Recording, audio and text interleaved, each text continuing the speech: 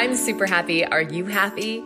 Welcome to the Be You Find Happy podcast. Here you'll find tips and tricks to inspire you on your way to happiness, to live a courageous life of authenticity, and learn how to speak your truth with grace. I'm Michaela Johnson, and welcome to our podcast.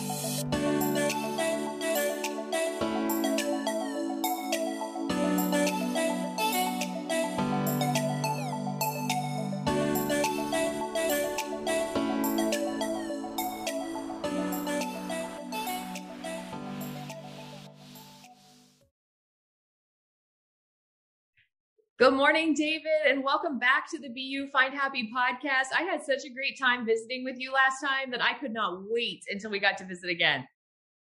Me either. And thank you so much for having me back. What a huge compliment. And there's no greater topic or subject matter than happiness for me, as you know, being on a mission to empower so many people just to be happy. And it's a changing thing, I think, in the world, the dynamic world we're living in right now. And so one of the things that we're focused on this season on this podcast is unself-helping. I think sometimes people can get caught in the world of chasing the next self-help deal and never really kind of tuning in and tapping in. And so in what ways do you think that maybe people get stuck in that spiral? Well, I think historically, so many people have always got stuck in that cycle, including me. I have garages full. I have an entire storage facility with what's called banker's boxes. I know a lot of the younger people don't know what that is, but basically a cardboard box that holds all of the self-development from undergrad to my law school, business school, to Tony Robbins and Wayne Dyer, Bob Proctor and Mary Morrissey. It didn't matter who it was. And so what I love to do now, and even when I'm on stages, especially larger stages with thousands of people, is I love to simplify it. And when we're looking at unself-helping ourselves, what it really comes down to, in my opinion, is understanding what lessons resonate with us. There's so much help out there, free help, by the way, or intimate group help, or even more intimate one-on-one help. But there's so many different things that can help us. What I want people to do is to create a system of capturing or repositing lessons that resonate with you. You don't write down everything. Definitely don't write down nothing, but just simply every time you hear something that resonates with you, create a system not only to capture that, but also to access it later on, because we have so many searchable platforms that we can simply text, email, take a picture of whatever it is, and then search it later. What was that about the past and the future? Oh, that's right. The past, we want to be aware of that which we feel guilty about. In the future, we want to be aware of that which we're anxious of. Simple lessons like that are great, but only if you can access them. And so I want to encourage everyone to continue to help themselves, but don't get inundated into an addictive type of transaction where you're spending thousands and thousands of dollars to write down everything or nothing and then not have anything to access later on. It's amazing. I will work a mastermind and ask people who have paid a fortune to be in a mastermind with me, what's your number one takeaway? And the answer is, and I'm like, oh gosh, I got to figure this out. Yeah. Yeah. You know, it's funny. I share that same sentiment. And I often tell this to clients, like, hey, here's a book recommendation. Take what serves you, leave the rest. And if you walk away with one tidbit that you can apply to your life, then I think you're on a good track. I think we get stuck thinking that, you know, just because somebody's written a book, we have to align with absolutely everything and we have to take everything that they've said. And that's not true. That's such a great point. You know, I have another great takeaway that I recently got, because I'm challenged by the fact that, number one, I teach people to be thankful, to say thank you before you go to bed and when you wake up. It's pretty simple. It takes 0.1 seconds. It's free. And all the greatest thought leaders and all the greatest religious texts and all the greatest authors in the world all agree that gratitude has significant impact in your life.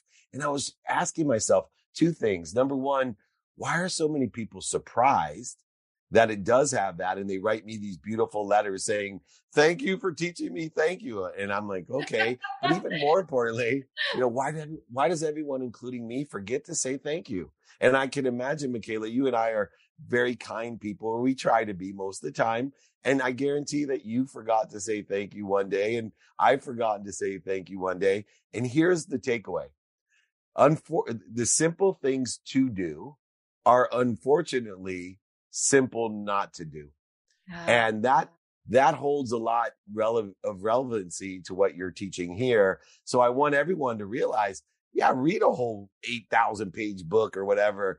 But the simple things to do are just to remember a couple things, if not just one thing that's going to change your life.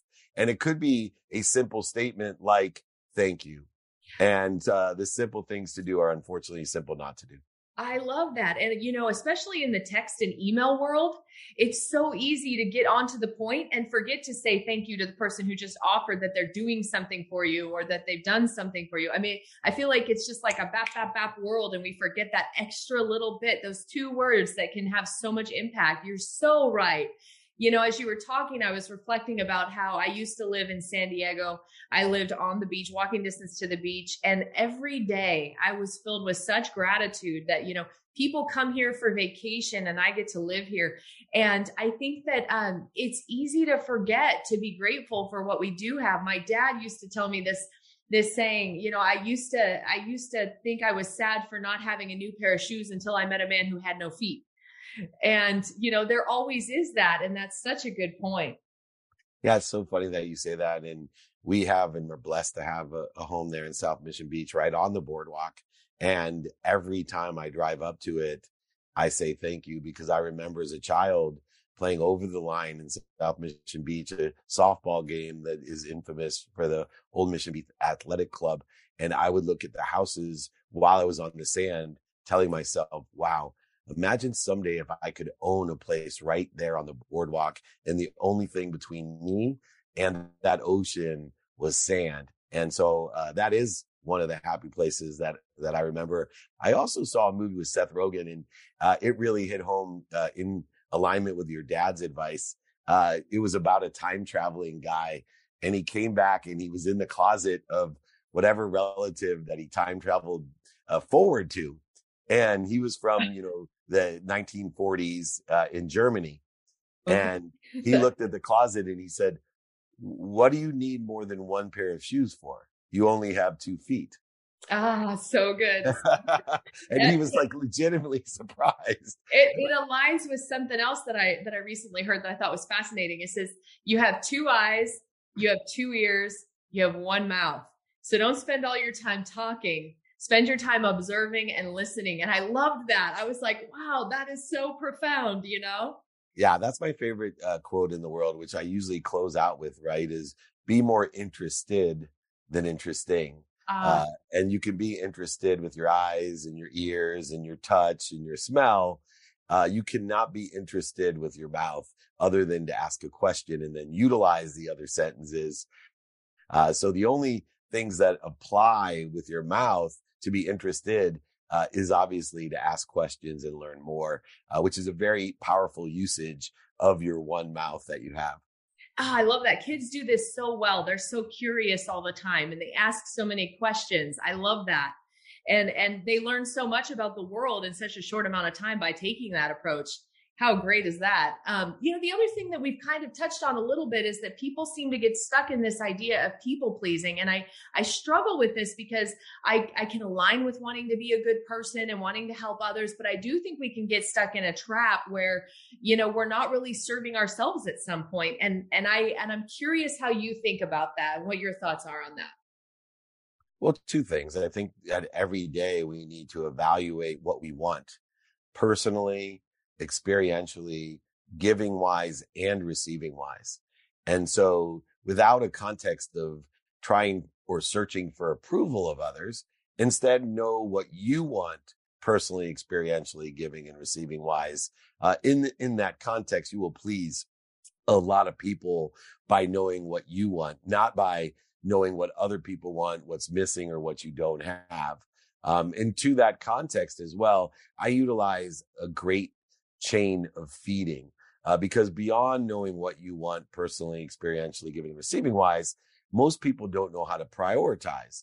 And one of the things they don't know how to prioritize is the utilization of being a resource. In order to be a resource, you have to believe in a source. You have to believe in something bigger than you, an omniscient, all-powerful, all-knowing source that loves you more than your mom, so you can be a powerful resource. But within the context of that, we want to make sure that we evaluate or prioritize, for example, people in our lives. And so what I utilize to evaluate, aligned with the trajectory of where I think I want to be, is I align with people that feed me the most. And those are the people that I feed. Those are the people that I please as well. So when I look at the chart in a format of relativity, that I know that my wife is very relative to me. My children are very relative to me. The people who participate in the activity I get paid for are relative to me. And there's a lot of people that try to bleed me that aren't relative at all. In fact, the majority of them don't know me, and they sit at a base camp below me, and they're trying to tell me either what I can't do or what I should do, or they're trying to defer me or deter me from being at a higher base camp with all the people that are most relative to me. So I utilize a great chain of feeding and a prioritization process to make sure I'm pleasing those that please me. I love that. And I love what you touched on earlier about, touch in with your greater power and make sure it aligns with your entire life mission first, and then go from there. I mean, I think sometimes we do realize that, or we do forget that there is this component that we can kind of come back to really resonate with, and touch into and say, am I walking in the path that is the path I'm supposed to be walking, or the path that serves me most? And I like that so much, because I think that is where we get off track. We get into relationships with people that are maybe sucking us dry, leaders, like you said, and they're maybe a little toxic for us. And if we don't have that stronger connection upstairs, internally, wherever it lies, we're definitely going to find ourselves down a path that can be pretty dark. One of the things that I've really struggled with personally is being adventurous or being a risk taker, and also knowing what my limits are. And this is a big world that you operate in. How do you encourage people to take risks that are going to benefit them, kind of like this no pain, no gain thing, but also to do it wisely? Yeah, well, I utilize what I call a timing and risk tolerance analysis. And that's for everything that we're going to invest our money in, our time in, our attention in, and our intention in. There's 5 levels of intention that we have to predetermine this timing and risk tolerance. The first is, what is the timing and risk tolerance of my activities, what I'm doing in the trajectory of where I think I want to be? And notice I say where I think I want to be, because I am extremely open-minded of changing my mind, determinative upon the different facts of tomorrow. But I also look at what to say in that trajectory as well. So I do a timing and risk tolerance of what I'm saying today. I also do it what I'm thinking today, and what I'm believing today, and what I'm feeling today. And so if we predetermine our timing and risk tolerance, then it's quite easy to decide what house to buy, who to marry, what college to go to, what activities to have today with the lenses of productivity, accessibility, and gratitude that provide me more value and provide others more value, and give me the positive perspective to find the light, the love, and the lessons via prioritization of what's important to me, what feeds me, what's in the trajectory of where I think I want to be. One of the nuances, though, that is inherent, because I study this a lot, Michaela, and you'll see an interesting aspect that most people don't realize when they determine their timing and risk tolerance, and it's called the meaning of the past. Most people don't realize that they're giving the wrong meaning to the inflection points of their past, the defining moments of their past, the void, shortages, obstacles, mistakes of their past, the childhood traumas or past lives of their past, whatever it is. I actually take time in predetermining the timing and risk tolerance to make sure that I'm giving a meaning to all of those things in the past, aligned with where I think I want to be. I actually met a woman one time. I was speaking at the World Summit for football, soccer here we call it, but football in Europe. And this woman from France said to me, as I gave her some branding advice, some marketing advice, she said, well, I don't think I could do that, because do you remember, David, the French-American War? And I was like, she did not just, you did not like, I get people that bring up like slavery or the Holocaust or like something else, right? I get that. Even the Bay of Pigs, maybe you could bring up, but I'm sitting here going, how much of an effort do you need to go through to give meaning to the French American War that's going to stop you from making a timing and risk tolerance investment into your World Summit of Football plans because of the French American War? But people do this. I know we laugh at it, but it's not so funny when we go back and see people limit themselves because their moms, they got mommy issues or daddy issues, or their siblings or whatever else. They have an energetic and genetic inheritance of avoidance or interference that's not allowing them to pursue their potential. You're so right. I just did a training with Bessel van der Kolk on The Body Keeps the Score. And he says, you know, he'll have people walk into his office and they want to talk about their trauma. And he says, I don't want to talk about your trauma. What did you do with it that makes you where you are now? And I love that. We can put that little marker on it in not a good light, in a way that doesn't necessarily benefit or help move us forward. I like that victim mentality kind of stuff. You know, the other thing that I'm kind of struggling with right now is I did a risk. Oh, I wanted to say though, quick, I love that you took a format and put it to risk. I love that. That's fascinating. That's such a fabulous concept. I didn't even think about doing that. So I recently taken some business risks. They're playing out pretty well, but I'm also in the go time phase where the fear is starting to kind of come up, and I'm starting to feel that, what if it doesn't pan out? What if it doesn't work out? Am I, you know, how do you encourage people to like push through this fear that can come up at the 11th hour, especially? Well, number one, I know one thing that I don't know what I don't know. So I live my life the majority of the time in ignorant humility. And so I know that things are not going to work out like I plan. They're going to work out better and put me in a better situation than I planned. It's just a matter of time. And so by detaching my emotions through this mindset that I'm being protected and promoted at all time to a better situation, a better place. And so if you take certain things in my business career that are completely unimpressive, like losing over $100 million, not getting into the college that I wanted to get into, a variety of things that girlfriends leaving me, all kinds of fun stuff. Yeah, I had a fiance in law school, cheated on me.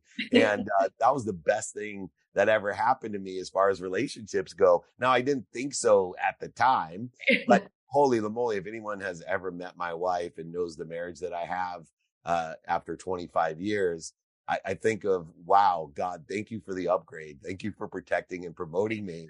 And I'm always learning. I always got another at bat. But yeah, look, that fear, number one, can be dissipated or dissolved just by having faith that you're being protected and promoted and not attaching your emotions to an outcome, knowing you're ignorant and humble. You don't know what you don't know, but it's going to be better. Just as long as you do say, think, believe, and feel the best you can. I have 3 things that'll guarantee better and best. It's doing your best, learning lessons, and having fun. It is impossible under the context of faith that if you do your best, learn lessons, and have fun, that you're not going to end up in a better place. It's just a matter of time. And so I live my life that way. And I also practice identifying anxiety, or practice identifying guilt, or practice identifying other needs of the ego. And so when I do, see, time plays an important role in the aspect of practice, because I have spent days, weeks, months, and years in fear. And a lot of people have. And I've wasted so much time, emotion, value, and money in fear, anxiety, in guilt, resentment, offense, separation, inferiority, superiority, not feeling worthy, whatever it may be. And once I use time as my measure, as my dependent variable, and I started to saying, I'm going to practice identifying when I have anxiety or when I feel guilt, and I'm going to time, how long does it take me to get back to center? So instead of resisting it, going over, under it, through it, around it, trying to outlive it, outlie it, manipulate, cheat it, and most of the time deny it, I simply stop, breathe. I remind, remember, and recollect to the source. And when I do that, I get back to center. I remind, remember, and recollect. This is what I want. That's what I don't want. This is what I want. This is who I can help and who can help me. This is how I can get it done. Worrying about it's not going to help. Being angry about it's not going to help. Being guilty about it, I'm not going to help. Now I can prioritize in the trajectory of where I think I want to be, knowing with faith I'm going to end up somewhere better, in a better position, a better place with better people. Why? Because I'm doing my best. I'm learning lessons and having fun, and I'm not wasting my time in an ego-based consciousness. So incredibly freeing. I find these thoughts tend to plague me about 2 to 5 o'clock in the morning. That tends to be my anxiety session.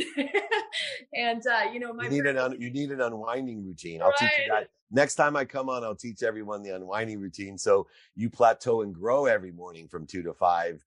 You don't live that myth of Sisyphus at the bottom of the hill again in anxiety and fear. Although I do quite a good job of problem solving when, there's a mission to get back to sleep. Good. Yeah. Something you said I love, and I live by this concept. I reserve the right to change my mind when presented with new information. And I think that's so critical to what you're saying, right? Like, as we're going along, we're having these experiences, put them in the context of time, identify failures not as failures so much as learning opportunity, and that you did your best at the time with what you had. That's so powerful, so empowering. Yeah, I think that's a great campaign motto, right? I reserve the right to change my mind as I gather further information. We need more of our politicians to say that as well. Totally. But I certainly appreciate the opportunity to be here. And I do want to offer your entire community my book. I would be happy to send my book, sign it, pay for shipping and the book for your community. They've been so gracious here over these interviews, and they're aligned, obviously, with your mindset, heart set, and handset. So if anyone in your community would like me to send them a book, sign it, and pay for shipping, just email me directly, david@dmeltzer.com. I'll be happy to provide that for everyone. David, I love having you on. Thank you so much for coming. And as always, listeners, we put everything in the show notes. You are a favorite, and I'm so grateful that you came back. So thank you. In your words, thank you. Thank you. We'll see you soon. Take care. Take care. Bye-bye. Bye, team. Bye, everyone. Incredible as always. He's fabulous. I know. One quick request from my side, if you wouldn't mind, can you just send over to me the raw file of the entire recording just so we have it for our records? Absolutely, I will. Thank you so much for coordinating. Beautiful. He is so fabulous. I needed his message today myself, so it's wonderful. I love it. Well, we're always an open door and happy to help. So if there's anything else we can do or, continue to create, collaborate, and inspire together, then let's do it. Just give me a call directly on my cell anytime. All right. Thank you, Nick. Take care. Awesome. Talk to you soon. Bye. This has been a Be You, Find Happy podcast. For more inspiration, check out the links.